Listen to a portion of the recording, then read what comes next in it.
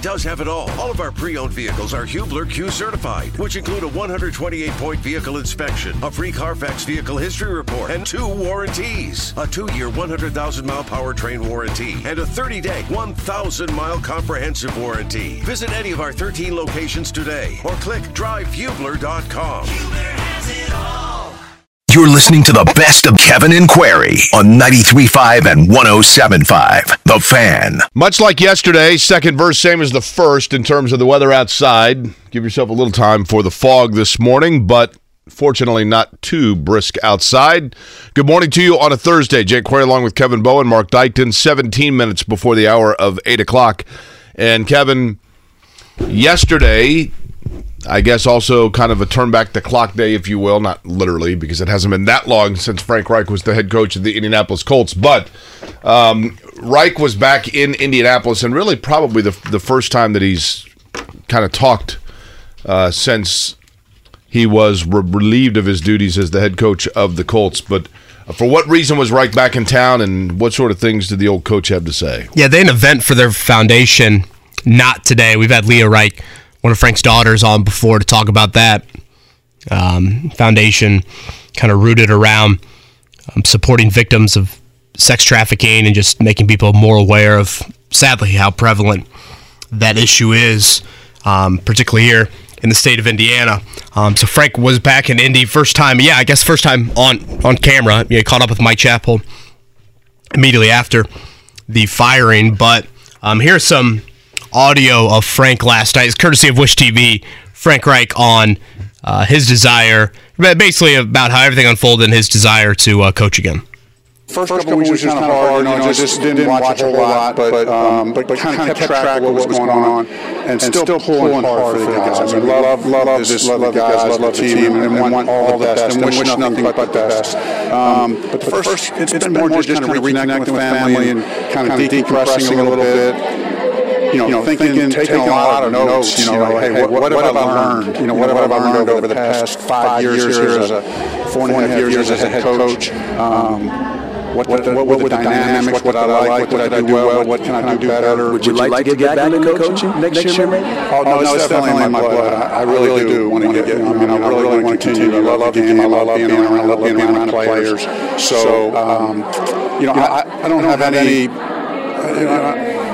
I'm not presuming anything at this point. I'm optimistic that I know this. I love the game. I feel like I'm prepared to continue to keep giving to the game, giving to players and coaches, and we'll see what that looks like.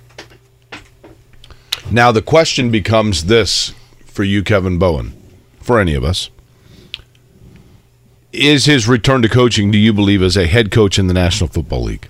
Do you think he will get another head coaching opportunity, or do you think Frank Reich will be seen by folks as an offensive coordinator? One thing I do want to point out about that video before, and again, by the way, courtesy of Wish Television and Anthony Calhoun there, by the way. I couldn't believe how refreshed he looked. He looked like, my wife's obsessed with those makeover shows, Jake.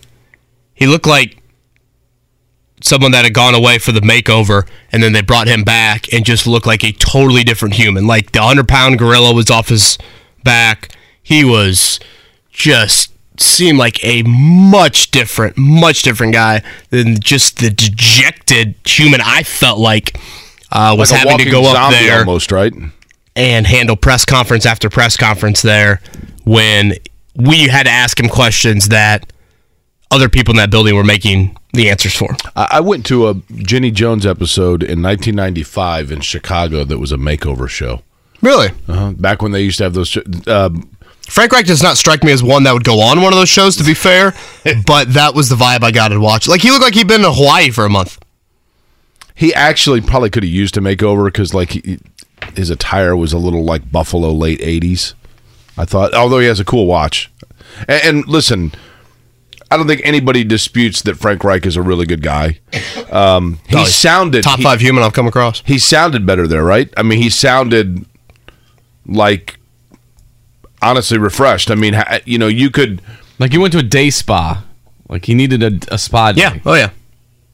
Well, that's always fun, isn't it? There was a day spa up on the north side of Indy that I had bought gift certificates for gifts for, and then they just closed one day out of nowhere. It was like just gone, and like mom and pop, they just disappeared, just up and vanished, and they took the gift cards with them.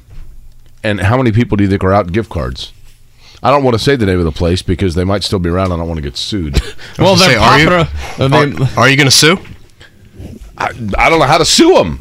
People listening right now, if they're from the north side of Indianapolis and they've ever been in the Clearwater area, know exactly the day spa that I'm talking about that just up and disappeared one day. And it's like, well, they just took everybody's stocking stuffers. What the hell happened? What do you mean you don't want to talk bad about them? If they're gone, they're gone. Well, I mean, that's true, but I don't know. Like the owner, you got to be careful. Well, he might be rolling in all the gift cards. It's a good question, though, on Frank. And is he going to be a head coach next year? I mean, right now you got Carolina as the other opening. What else is going to open? In terms Arizona? of what, yeah, I mean, Arizona would probably be the most popular one. I mean, hasn't Mark Davis kind of stood behind Josh McDaniels no matter what happens here down the stretch? Denver? I guess Denver. Denver's been wildly rumored, right? Yeah. Well, Nathaniel Hackett's just had a hell of a rookie. You also have But I guess I don't see a ton. I mean, you have to always account for just a complete surprise, right? Of like a guy just didn't want to do it anymore, or for whatever, there's a million things in that regard. Like, I don't see Pete Carroll retiring. Right. I feel like he feels pretty rejuvenated by it. Yeah, you think he would have done that last year, right? I think Sean McVay's going anywhere. Matt Eberflus is not getting fired after 1 year. Texans won't let go of Lovie Smith, you don't think? I mean, is that one that could go? Would the Texans want to go for? Isn't Lovie Smith the defensive Frank Reich? Pretty much. You know what I mean? Like Jay is our quarterback. That's so what to say with the Bears. That's, I guess, I'm sure there's an element of like early December every year. There's probably like wait, what openings are going to be out there? And then you get to mid-January and there's 7 openings. Green Bay? Oh, I don't think they'd fire Matt LaFleur, would they? Suck. No, I think LaFleur's safe. I don't. If they, but I'm thinking about franchises that here would be the thing that would intrigue or wet the whistle of a franchise.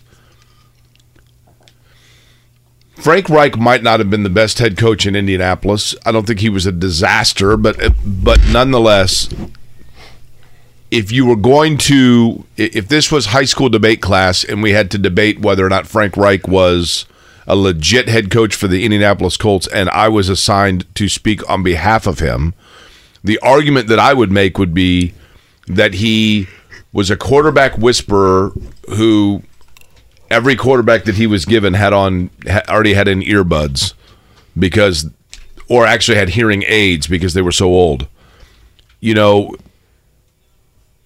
Is there intrigue for a franchise? Let's just say, I'm going to use Green Bay for lack of a better example. How about the Chargers? Brandon Staley. That could be one. Yeah, I mean, that's so a place, the Chargers would be a good example as well, Marco, what I'm talking about. And the fact, Kevin, of a place that has a young quarterback that they feel like just needs that final guiding hand to get them to high levels. Is that what Frank Reich is seen as? And is that the strength on his LinkedIn account, which again is just Tinder for business people. But is that what is going to get him another job? Yeah, I just feel like the retread head coach trend is not as popular as maybe it once was. I don't disagree with that. I think the new trend is find the young offensive mind. And Kevin O'Connell, of course, great success in Minnesota right now. Brian Daboll, great success with the Giants right now. So I continue to expect that would be the sort of cycle that teams would go down. I probably view Reich more in the offensive coordinator role. And, Carolina, they're going to have an early pick, and they might draft a QB. We had Mike DeCourcy on a few weeks ago. Would the Steelers want Frank Reich in there to coordinate Kenny Pickett? What happens if Ken Dorsey gets a head coaching job? Frank Reich is the OC for Josh Allen? Be a pretty good gig, considering his Buffalo ties. About Frank Reich to Purdue? Somebody just asked me that. Frank Reich to Purdue is intriguing, isn't it? It's kind of a Jeff Brom move, right? A quarterback coach, a guy that can open things up offensively a little bit. Can't see Frank Reich being a big NIL guy. Well, you got to be these days, right? By the way, Ms. LaDon, Jake, I was completely broken up about the sudden closing of insert name of the day spa that closed and took everybody's money. No warning or anything, if that's what you're referring to. Yes, Ms. LaDon, that is exactly correct. I love that she's listening to this show, by the way. Who is that? Ms. LaDon, she's the best. She's been a loyal listener for a long time. And they just, I mean, I'm telling you what, they were like, listen, I'm glad that you bought like the $150 gift certificate for a massage, but mom and pop just up and vanished. I just think... What is going on? I think OC more than head coach. Yeah, I would tend to agree. But are we looking at too hypercritically because we're in Indianapolis? In other words, has he seen... Yeah, but again, I just don't see like the retread head coaching hires happening as much as they maybe once were. There's no doubt that the NFL is a cyclical business, and the latest cycle or trend was everybody wanted to get like the Sean McVay type guy, right? The young, good-looking, energetic, new. Yeah, I mean, I get it. And, you know, Frank Reich to me kind of looks like he'd be, like when I look at Frank Reich, he looks like the guy that is standing beside a Ford F-150 in one of my 1986 Sports Illustrated commercial, like ads. You know what I mean? And like he doesn't have, you know, in the NFL lately, like that McVay, like it's more like guys that look like they're popping out of an ad in Maxim. GQ. Maxim's still around? Are any of them still around? I don't know. We'll get Purdue's side of their head coach opening. Kind of odd that Brian Brom is the interim head coach. You know, you don't see that very often. The older brother goes and takes a job in Louisville, and the younger brother stays around to be the interim through the bowl game. Until he then leaves, right, to go to Louisville with him? I would assume that would be the case. Whether it's audiobooks or all-time greatest hits, long live listening to your favorites. Learn more about Kisqali Ribociclib 200 milligrams at KISQALI.com and talk to your doctor to see if Kisqali is right for you. Did you know St. Jude has one of the largest pediatric sickle cell programs in the country? St. Jude freely shares the discoveries they make, and every child saved at St. Jude means doctors and scientists worldwide can use this knowledge to save thousands more children everywhere. Join me today in helping to fight sickle cell disease by becoming a partner in hope. Call now 1-800-411-9898. That's 1-800-411-9898. Whether it's audiobooks or all-time greatest hits, long live listening to your favorites. Learn more about Kisqali Ribociclib 200 milligrams at KISQALI.com and talk to your doctor to see if Kisqali is right for you.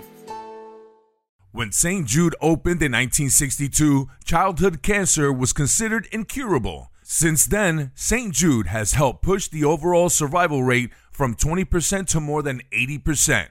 St. Jude won't stop until no child dies from cancer. Join me today in supporting St. Jude by calling 1-800-411-9898. That's 1-800-411-9898 to become a partner in hope. Your gift to St. Jude could last a lifetime.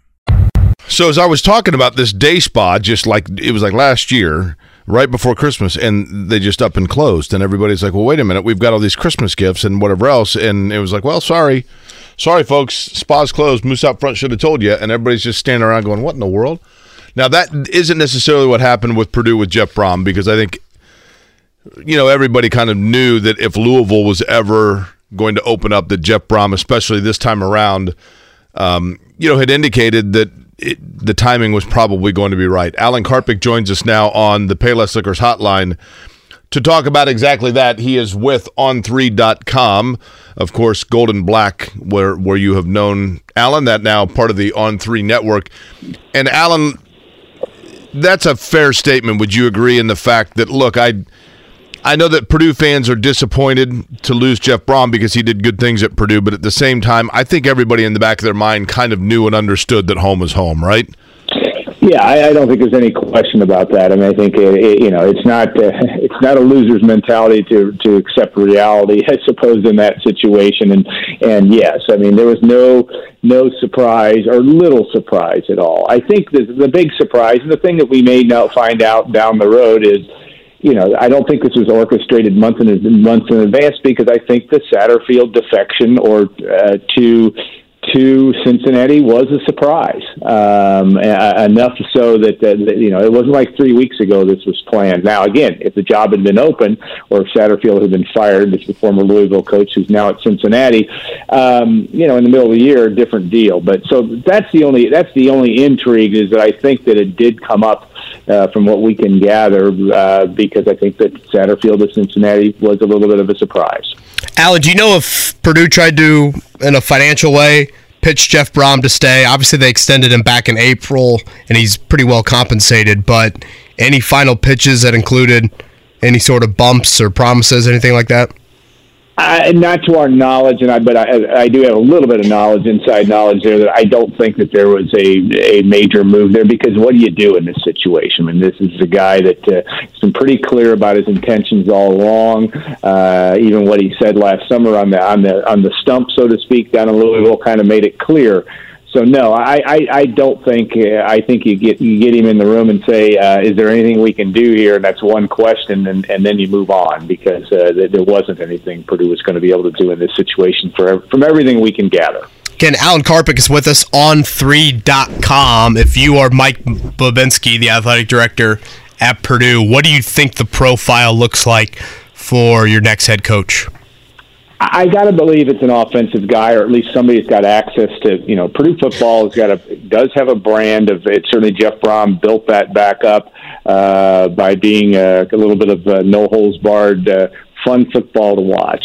If you go back, Purdue has you have to go back to the 1930s since Purdue has had back-to-back winning coaches. I mean, that's how long it's been. Wow. And but that has been a situation where you go back also even to Jim Young in the 70s, Joe Tiller, Jeff Brom. The common thread is yes, each of those teams had defenses that were decent from time to time, but it was an offense that was a big part of things. So I think that's Purdue's MO. I think Mike Babinski gets that. I think that the fact that Jeff Brom brought so many fans back to the stands, why? Because it was fun to watch.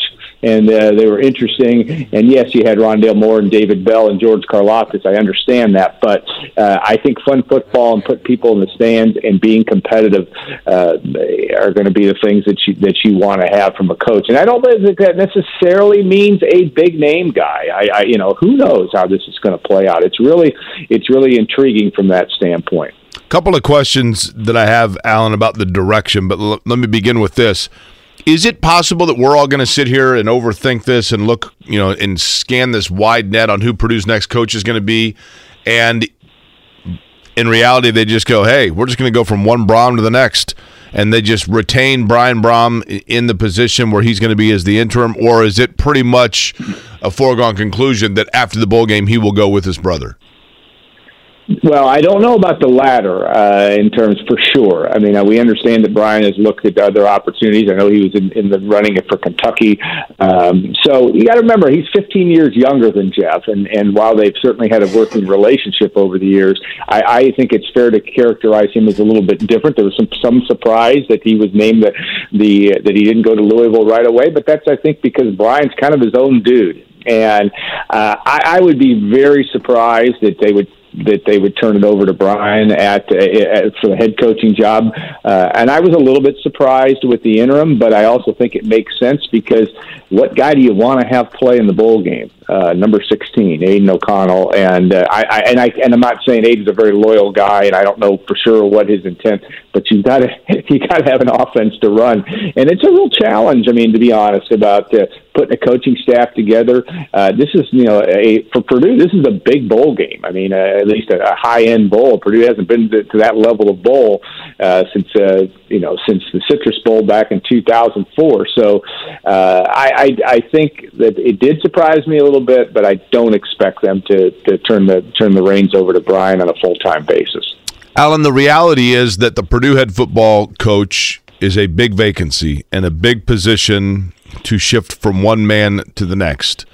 And in addition to that, Purdue is about to do exactly that in terms of on the new year, so just 3 weeks from now, they will transition from Mitch Daniels as the university president to Dr. Meng. I hope I'm saying this correctly. Dr. Meng Chang. Am I saying the name correctly? Chang. Yeah, that's correct. Meng Chang. Yep.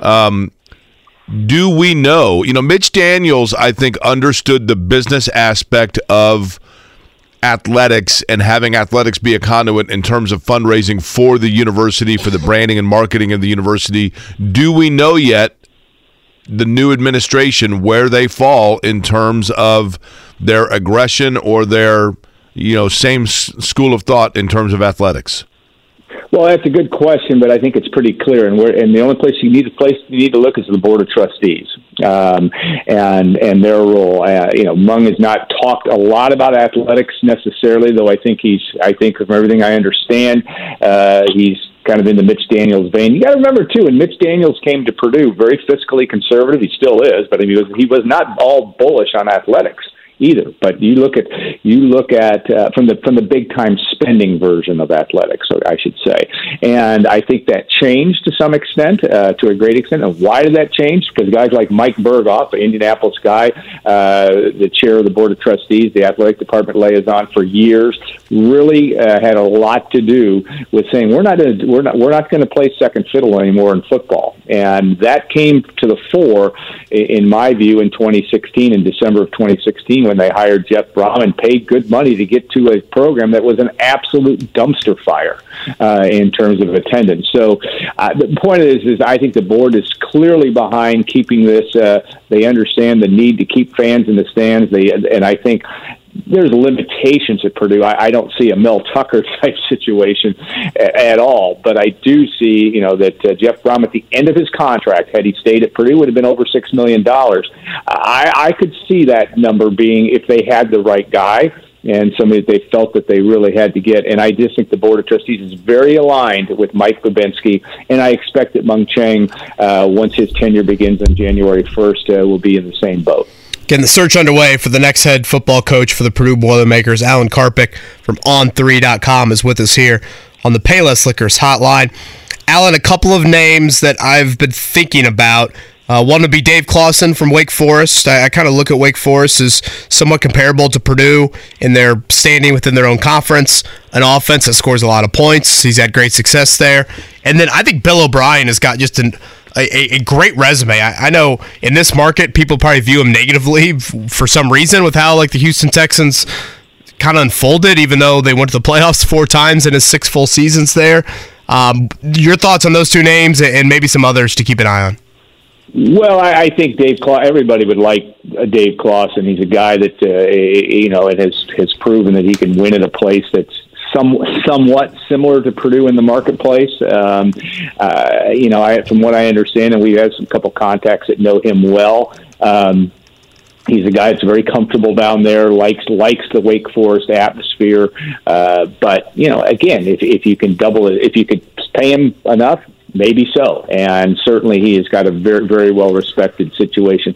Bill O'Brien's interesting. Purdue obviously has a new deputy AD that worked under Nick Saban, and is Tiffany Grimes, who's the head of does direct contact with football, even when Jeff Brom was the head coach.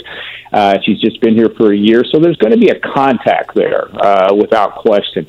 Whether he's a good match, certainly his background would get your attention, certainly because he'd been at Penn State, had success there, had some level of success certainly with the Houston Texans. So I think he's interesting. I would put him a little on the outside just because I just don't know if this is the move that he'd want to make. But I do think those are two very interesting candidates. And it's just going to be a little bit of a crapshoot to try to determine exactly which way they're going. I do know one thing, guys. They're not calling us to tell us what moves they're making from day to day. And searches have become so, that's secretive. They just become good at it. And there's ways to be able to keep it quiet. But trust me, we're working hard to figure that out. Any names on your mind? I know Jamarcus Shepard, former Purdue assistant, DePaul product, has kind of been a popular one within the program lately. Anybody else that you're keeping an eye on? Well, I think Tyson Helton is an interesting guy from Western Kentucky, just because it's interesting because the parallels to Jeff Brom coming from Western Kentucky. He's obviously done pretty well down there. He's got kind of that same offensive approach to things. I think that makes him very, very interesting. As you mentioned, Dave Kloss, another one that was in the mix last time, but I'm just not sure he's a match. But I don't know. Troy Calhoun at Air Force. Obviously runs the option there. Ooh, but, I love the triple option.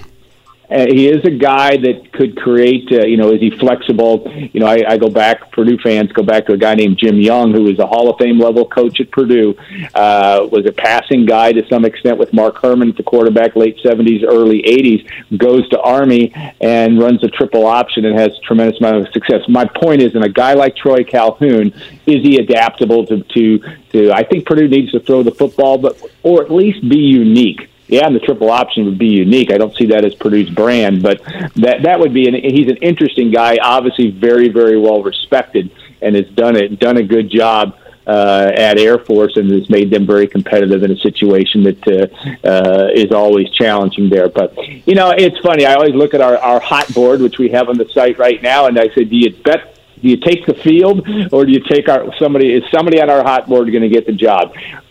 We hope so. And we've been lucky over the years to be pretty good at this, but I don't know. This is a challenging one because it's just really hard to know what the landscape is like and exactly where Mike Babinski, Mike Berghoff, and company will land when they. But I do know one thing. I think time is of the essence. That's stating the obvious, just because it's different than even was in 2016 when Jeff Brom came and they hired him on the 5th of December, but they started a week earlier. But the transfer portal, all those types of issues really make it important to be able to get somebody secure pretty quickly. And of course, National Signing Day in about 10 days from now. So all those things make time important, but it's a huge hire, and you want to do it right. I was going to say, if you had to guess, what's your time frame? Like, when do you think? God, that's a lot of things that you got to think about with the time frame. I know. I mean, it's so interesting, Alan. I'd say I'd say if all things were safe, this is a somewhat silly, flippant answer, but 5 o'clock today. I mean, it's not going to be 5 o'clock today. I get that, but I do think that the portal and all that stuff and all the action that's going on, not just potential players leaving Purdue, which Purdue's had a handful already, even before Brom made his announcement, but just the access. I mean, it's the new recruiting, and you need to have your brand in place and kind of have a direction.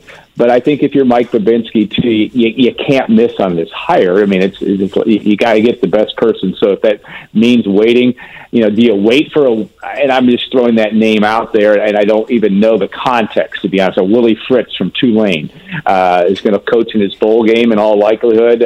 One would think, unless you pay him enough to not do that. And I'm not even, Willie Fritz is on our board. Don't get me wrong. I don't have anything to make me believe that he's a top candidate. But my point is, you have to figure that out. And if you wait around, are you willing to wait for a period of time to get the right guy?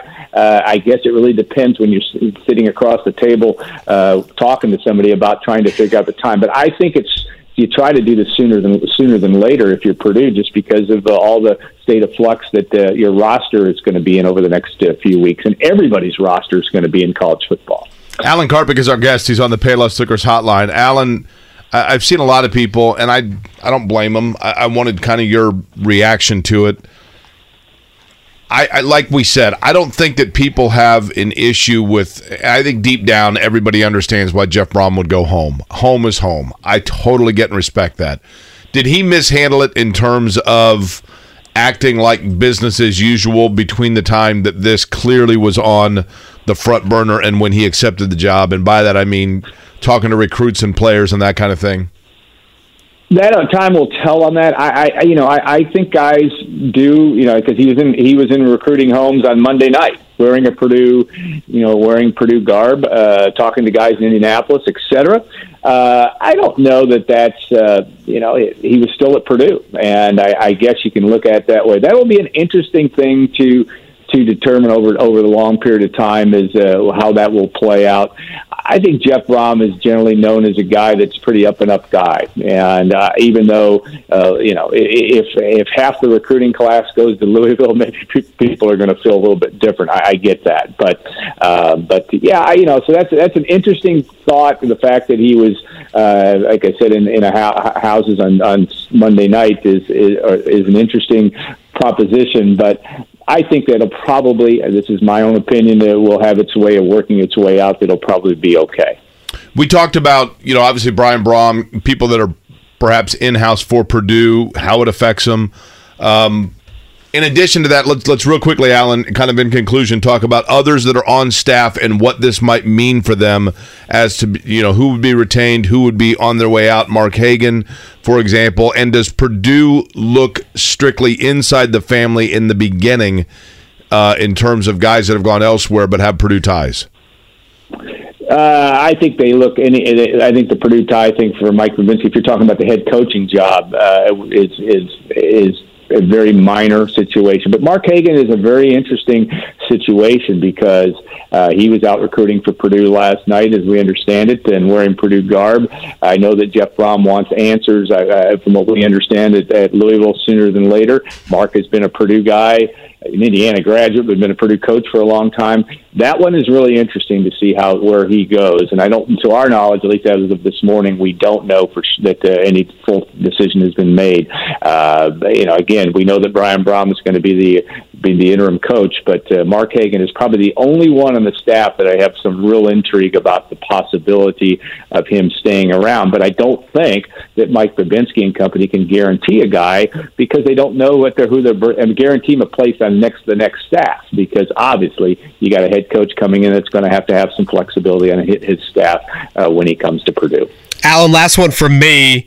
Concern over some Southern Indiana guys. Brady Allen, young quarterback, thought to be the future. Devin Mockabee, of course, breakout guy this season. Two guys from kind of the southeast or southwest corner of the state. And could they be going to Louisville, Jeff Brom? Good question. Certainly, in terms of both of those guys, and that will be an interesting storyline. We don't have anything to tell us differently at this point. Devin Mockabee, obviously, Jeff Brom didn't give him a scholarship, but did give him a chance, and I'm sure that there's some close tie there, but. Anybody's guess on that one. I really don't even want to hazard a guess. I think it's going to be a storyline, certainly, of those two guys, because they're both guys that are figuring prominently. Certainly, we already know about Mockabee, but certainly Brady Allen's a guy that they liked. And I'm not saying he was the guaranteed starter next year, but he certainly was going to be in the mix for the 2023 season. Going to be already a wild 24, 48 hours for you guys over there on on3.com, and certainly going to be that coming up here the rest of the week leading into the bowl game, January 2nd, Citrus Bowl for Purdue with LSU. Alan, great stuff with us. Thank you. Quite frankly, when you talk about sports in the city of Louisville, basically the order goes like Secretariat, Muhammad Ali, not even in that order, probably Muhammad Ali, Secretariat, Rick Bozich, in terms of sports pillars down in Derby City. Rick joins us on the program, is kind enough to do so. He is, of course, been a long time sports writer in Louisville, WDRB.com, where you can read his work now. And he joins us on the Payless Liquors hotline. Rick, I'll begin with this right out of the box. From the Purdue side of things, I think this seemed like an inevitability at some point that Jeff Brom was going to end up at Louisville. Did it always seem that way as well from the Louisville side, that as soon as there was an opening, the timing was now going to be such that Jeff Brom was the guy? Absolutely. I think the only thing that was surprising was that it happened this year. And I'll say that in terms of after Scott Satterfield kind of turned the season around this year. Louisville started 2-3, then they won 5 of 6. I think people thought that he'd done enough to keep his job, but I think we sort of miscalculated losing the Kentucky game again. I think what happened was he talked to the athletic director and wanted a couple more years on his contract and maybe a raise, and was told no, and he was able to find a way out to another Power 5 job. And once he went to Cincinnati, I think we all knew what was going to happen. Rick, can you explain how the Broms are viewed in the city of Louisville? It's the first family of football. I mean, there's no doubt about it. I moved here in 1978. I met Oscar, actually, the dad, because he worked for the same company I worked for. I worked for the newspaper. He worked for the Bingham's owned like 4 or 5 different businesses. He was an accountant for the radio and TV station. He was a former star football player at Flagey High School, which is the same school that Paul Hornung and Howard Schnellenberger played at. And then his brother Greg, his son Greg, Jeff's older brother, was a wide receiver at Trinity, who was a marginal, probably D1 athlete, and Schnellenberger was smart enough to offer him a scholarship, and Kentucky didn't. He came to Louisville a year ahead of Jeff, and then Jeff, as I've written about many times, turned down Notre Dame, turned down Ohio State, turned down Tennessee, and came to play for Louisville when Louisville was playing in a minor league baseball stadium, and all they had was the dream of Howard Schnellenberger talking about Louisville football program being something. So he's been all in on Louisville football for many, many years. And then obviously, more than a decade later, younger brother Brian came along. He coached him. They won the Orange Bowl, and he was a coach here. And the Brom family DNA is strong at Trinity High School, which is the #1 high school power here in town, and at the University of Louisville. Plus, Jeff also coached a short-lived arena football team here. So yeah, they're the family of football in Louisville. Again, Rick Bozich is with us, WDRB down there, WDRB.com down there in Louisville, and he wrote earlier this week that it was time for Louisville to make that call and bring Jeff Brom home. They indeed did that. Rick, from what you know about the Purdue job, because obviously you cover Indiana a decent amount and have an understanding of the Big Ten Conference, just like in a vacuum, what's the better football coaching job, Purdue or Louisville? Well, I mean, I actually grew up in Gary, so I was around a lot of Purdue people. Nice. I'd say in a vacuum, without the connections, I'd have to say Purdue because it's in the Big Ten. And moving forward with the Big Ten vision of expanding the conference, the Big Ten network revenue money, it's like SEC, Big Ten, ACC is a notch below. But this is an unusual situation. Jeff Brom's not going to leave Purdue to go to Wake Forest, to go to NC State, to go to Pittsburgh, to go to, Virginia Tech. He's only going to leave to go to Louisville. And so, I get what you're saying. I'm with you. I mean, it's not, an ideal job because we all know what the challenges are at Purdue. You're in a league where Ohio State, Michigan, Penn State, probably Wisconsin have more going for it than Purdue does. But the Big Ten has more cachet than the ACC. But for Jeff Brom, this was a better job. Rick, there might not be any way to know this, I guess, so my apologies if it's unfair to ask you at this time. But do you have an idea yet, or has there been any inkling as to when Jeff Brom arrives, how much of West Lafayette he brings with him? And by that I mean staff and roster. I don't know about roster. I really don't, because with the transfer portal, I mean, anything's in play. I haven't heard anything about that. In fact, we haven't got to talk to him yet. He's going to be introduced, I think, later today.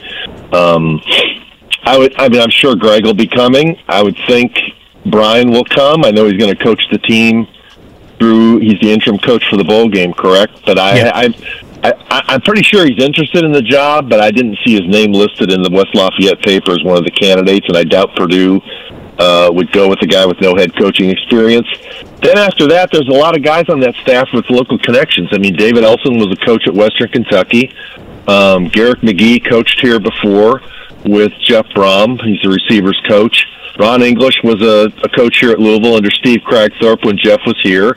There's a Ryan Wallace. His dad is the head coach at St. Xavier, which is, along with Trinity, they're the two football dominant programs in town. He's a Bowling Green, Kentucky native. I would think he would come. So I would think there'd be a pretty large pool of those guys coming, and but I don't know for sure. I haven't been able to get to Jeff, and I've just heard stuff on the periphery. Again, Rick Bozich with us, WDRB.com down in Louisville. Rick, how would you kind of characterize where Louisville's at NIL-wise compared to maybe others in the ACC or others in the Midwest?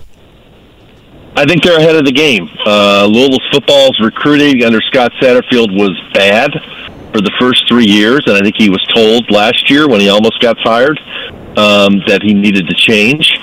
And they invested more in the recruiting office. They brought a couple of guys in to take care of the NIL stuff. And for a good while, until the last week, they had a top 25 recruiting class lined up. Now, they had a running back yesterday from Texas who decommitted and quickly committed to Texas A&M. But they have a bunch of kids coming from California. And I think one of the first things Jeff Brom's going to do after he gets here is go to California and try and tie that class down. And their NIL program is very strong. And what you have to remember is Louisville is a big town with no pro sports. And the success of Louisville basketball and the success of Louisville football is very important to people in this town.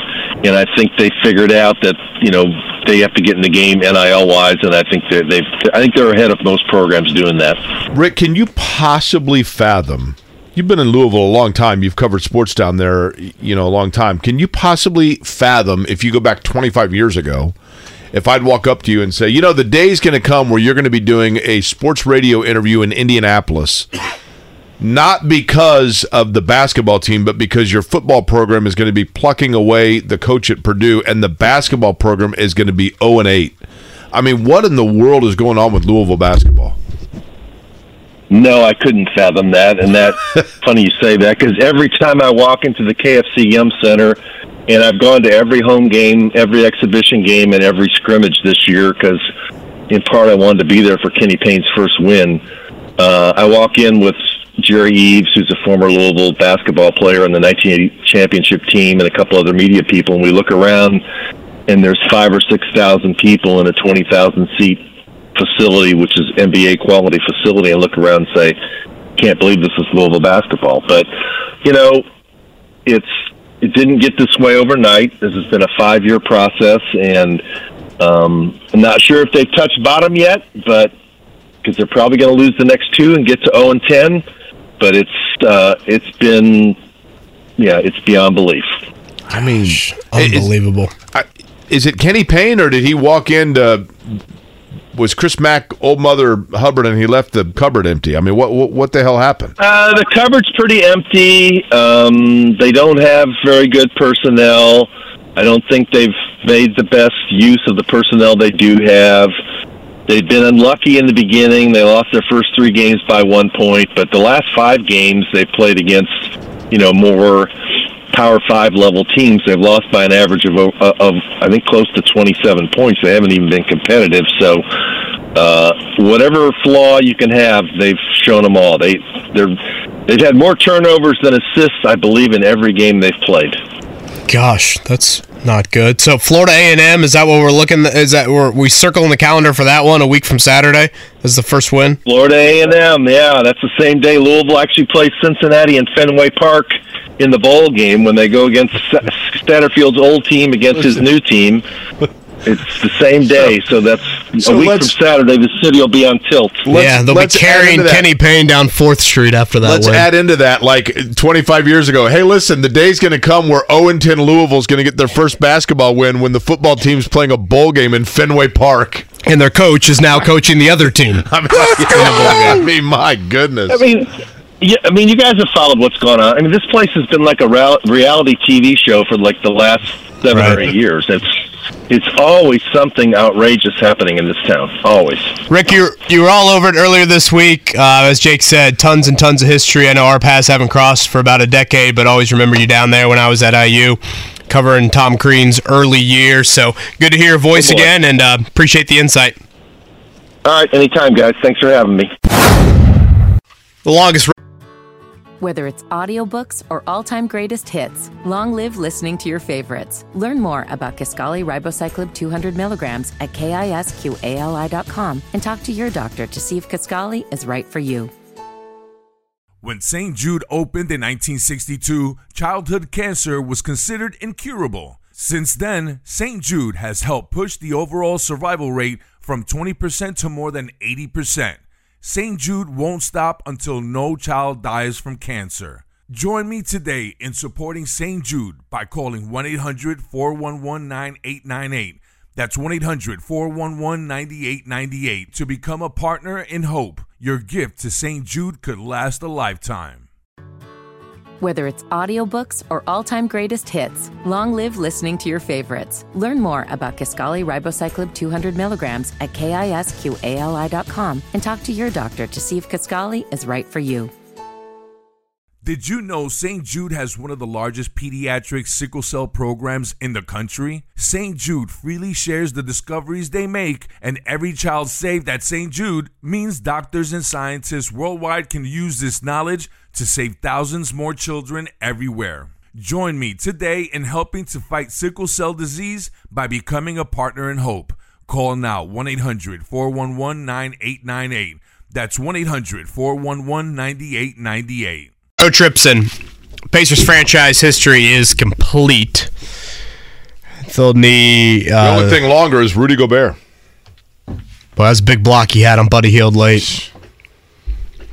Yeah, I think Hield felt like he had that step on him, and if he had to do it over again, maybe try and get over to that right hand. So Gobert would have to kind of alter his body and not be able to have more of a straight line on the block. But really entertaining game.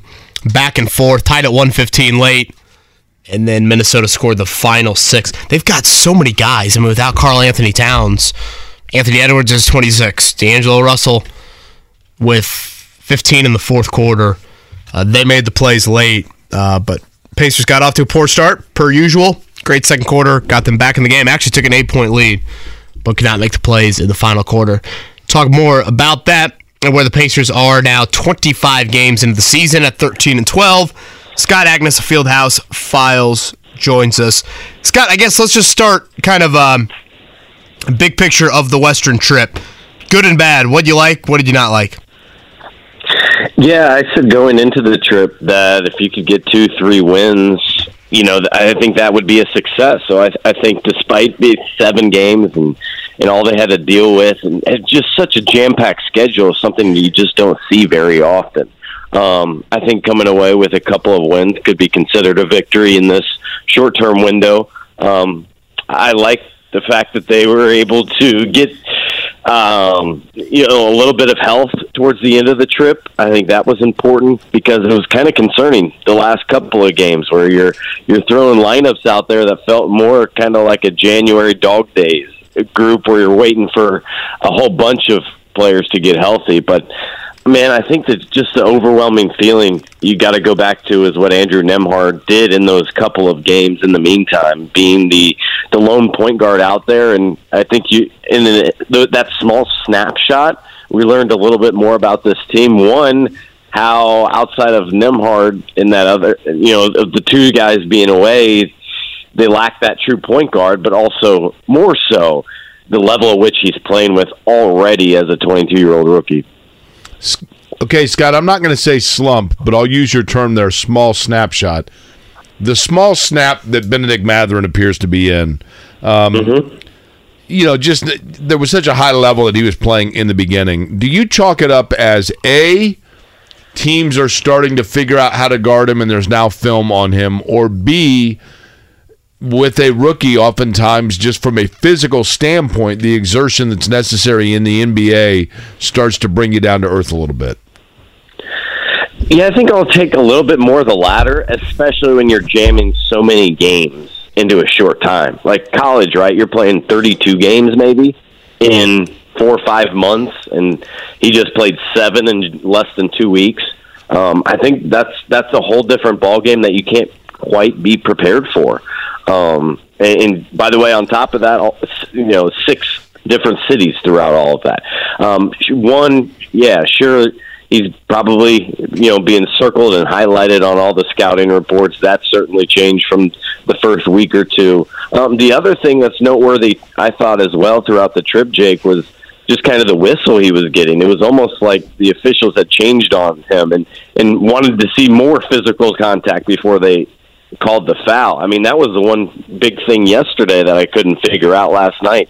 They had 24 free throws in the first half, which matched their season average, and didn't take another one in the second half. So that's something both Mathurin and the Pacers were trying to figure out last night. Yeah, wild discrepancy from the first half to the second half. Again, Scott Agness with us from Fieldhouse Files. Scott, I enjoyed the piece. I forget if it was earlier this week or late last week on Andrew Nembhard with some Mark Few comments in there. It just seemed like Few had an incredible amount of trust in handing the ball to Nembhard or just having Nembhard on the floor. I also found it interesting that it sounded like the Gonzaga staff was kind of pushing Nembhard at times to be more assertive offensively, and I think we're starting to see that here, even with his roles changing almost nightly for the Pacers.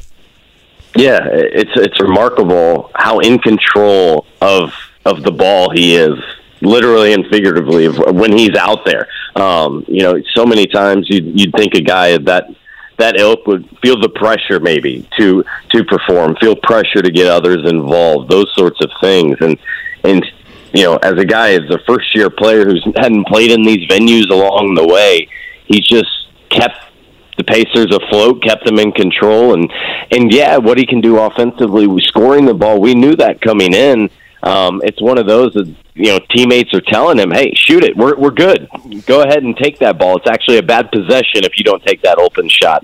And those sorts of things, which is a good problem to have, I suppose. But he handled himself well, and very clearly, crushed what he was able to get accomplished. And, it will turn out to be a good pick. We're only 25 games into his career, though, so there's a lot to be determined moving forward, though. Rick Carlisle has made no bones about the fact that if this draft were redone, Nembhard would have been selected much higher. It was a great pick by the Pacers. I think there's enough body of work to say that part is true. But do we overly devalue guys that are 4-year players coming out of college? Like, well, that guy can't be any good. He's been there for 4 years, as opposed to the one and dones. Did he fall victim to that? For one, that's a little bit what I was talking about, a little small sample size theater, I think, to an extent, considering I usually cautiously give guys about 3 years to really know what you have, right, especially bigs. But, yeah, I think so, especially it feels like when players are out of Gonzaga, too, a little bit, like it's all that section of the country, one, that's far away, two, who are they playing against sometimes, and so that makes you wonder about guys a little bit too, because there's been a couple standouts and a couple guys that just really haven't developed from that program as well. So I think maybe that's part of it. And then here, fast forward to now, the expectations. Anytime, he really was just the one pick past that second round. But anytime you mention second round, it's like, oh yeah, fringe guy. Maybe he's not going to make it. And he's thus far played every bit of a first-round pick that deserves, the highest contract ever given to a second-round pick from the U.S. Again, Scott Agness is with us. Fieldhouse Files is where you can find his coverage. Got a podcast as well. Any update, Chris Duarte-wise? I think there was some chatter that he maybe could have made his return on the Western trip, but he did not, and now we're looking at, this is now over a month, right? Yeah, absolutely. He's past the 1 month mark. Probably like a month and a half now that I look at it. Yeah, because going into the trip, I think, was roughly about a month. It was that bad sprained ankle, and it's crazy because he just stepped on Kyle Lowry's foot and kind of tweaked it. And I was thinking about that because Miami is here coming up on Monday. It's like, wow, we haven't seen Duarte since the last time. And so, no real update just yet. I'm not sure he's even been asked about it in terms of Carlisle either. Last night, I guess, when he was asked about injuries, he said it, and it was a time when, there was about 6 guys questionable. He told the few media there up in Minneapolis that, I'm not providing an injury update on anything. So, hopefully we get some kind of clarity on his situation, guys. I'd say Friday, because we're at that point now where I think he's certainly doing more on the court. I've seen some videos from a couple fans that have been posted. So he's doing stuff, but is he close to returning? That's part's unclear. Yeah, and he's needed right now. Aaron Nesmith, just a lot of up and down moments. I'd like to see Duarte get back in there. Any tea leaves, Scott, you're watching? I mean, we're still 2 months out until the trade deadline. There's a lot of basketball between now and then, but is there anything you're watching, whether it be a date, whether it be a decision, for the team or for a player, anything that you're keeping an eye on over the next 2 months, Miles Turner, Buddy Hield trade related? Yeah, nothing certainly of note just yet. I mean, in a week, a ton of NBA players start to become available, in a trade, because the guys that signed in the offseason, you have to wait 6 months. So December 15th is kind of that key date. Really, once you get past the new year, past the holidays, you have a bigger sample size, and teams are willing to start dealing. I think a lot more often starting in January. You just don't see it very many November, December type deals. So I even said this, when the last actual talks, it felt like were ongoing, that, hey, give it a month or two. There's probably not anything happening on this front. Lakers have started to win some games a little bit more and show signs of life, show Russell Westbrook, is actually a contributing piece. But in the big picture, no, I don't think we have any more clarity either on, potential trade partners, or would Miles be willing to sign an extension? Scott Agness is our guest. Fieldhouse Files, where you can read him. He's on the Payless Liquors hotline talking about the Pacers. Scott, I want to ask you this. In terms of the NBA at this point, I've always said that usually you take 20 to 25 games before you really can gauge where teams are and who teams are. Now is the time that you got a pretty good idea, because we're right in that 25, 28 game window for teams. So having said that, give me, one or two real surprises for you this year in the league, for good or bad. Either a team that has far exceeded your expectation, or a team that you wonder why in the world they haven't been able to kick it into gear yet. Yeah, to go back to, I guess, the Heat, who will be here Monday. I mean, they're sitting on the outside of even the play-in tournament right now. And it makes you wonder if they're starting to think, if they're in one of those no-man's lands where you have to either make a couple or a move or two to get back in the playoff picture, or should they start thinking about the Victor Wembanyama sweepstakes and kind of going all in on a rebuild there? So they've been a disappointment. So have the Chicago Bulls, I think. They're right there, those two teams. Now, on the positive side, I think what New Orleans is beginning to establish and shown that C.J. McCollum trade worked out well, and adding kind of a pro to that locker room, Zion staying healthy a little bit. I think they've been a positive, and then so have the Utah Jazz, who I think we all felt were probably very early candidate for a rebuild, and they're in the heart of the playoff picture and just got a surprise win last night over the Warriors. Scott, we'll end with this. How's the Bally situation going? I haven't had too many issues over the last couple of weeks. Again, from a streaming standpoint, I've got cable, but from the streaming audience, have you heard anything on that front? I haven't heard anything, so I'll go back to what I probably said a month ago, and that kind of the no news or no comments probably is a good thing at this point. Right. I presume here that anyone that is really interested and willing to shell out $20 a month is probably doing that right now at this point, especially with this team. If you're not doing it already this season, you're probably not doing it the rest of the way, it feels like. But the wrench in all this is just what's happening from a corporate level. And right now it's kind of even above our general level, right? Diamond Sports owns Bally Sports, and there was a Sports Business Journal article about Diamond Sports Group maybe coming in and running things from a more management standpoint. But directly to your question, and with the Pacers, I think it's mostly been doing well. And there was a couple games I do remember some quirks, or maybe it was freezing and things. Well, I haven't seen that feedback here anytime soon, so I think that's a good sign. Again, Scott Agness, Fieldhouse Files, talking about the Pacers, who again are home tomorrow and Saturday. It is Washington tomorrow night. It is Brooklyn at the Fieldhouse on Saturday. Scott, appreciate it. All right, thank you, guys.